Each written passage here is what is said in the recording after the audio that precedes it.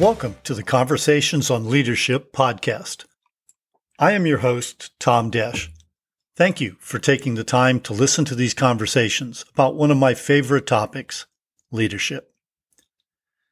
No matter where we look around us today, we see a rapidly changing environment that is calling out for strong, healthy leadership.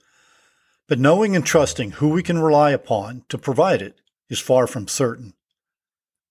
In the past, we have found this leadership in our bosses, our politicians, our church leaders, and sometimes we still do. But increasingly, many of these traditional sources are faltering.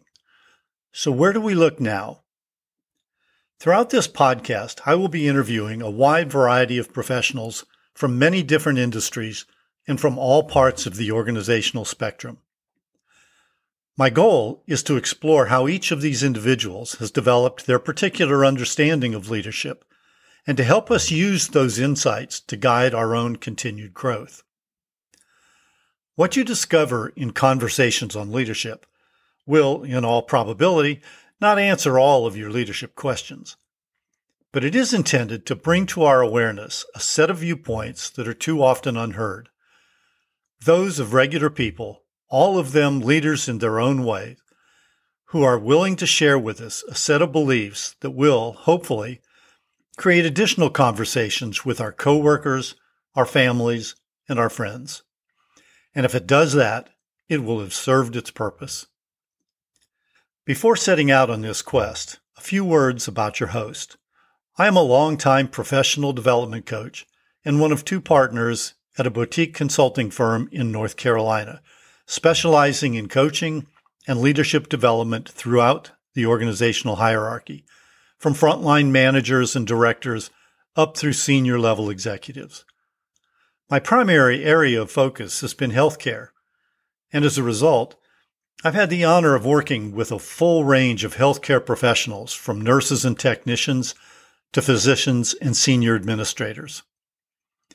Over the past several years, my partner and I have channeled our observations and insights into a new leadership assessment called the Leadership Nexus.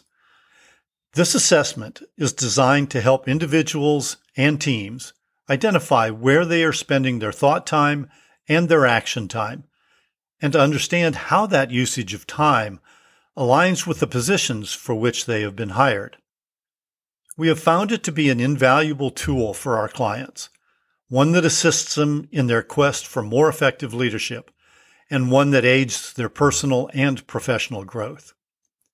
You can learn more about this practical, easy-to-use assessment at our website, theleadershipnexus.com, and you can find my book, The Leadership Nexus: Aligning Thought and Action, at Amazon.com.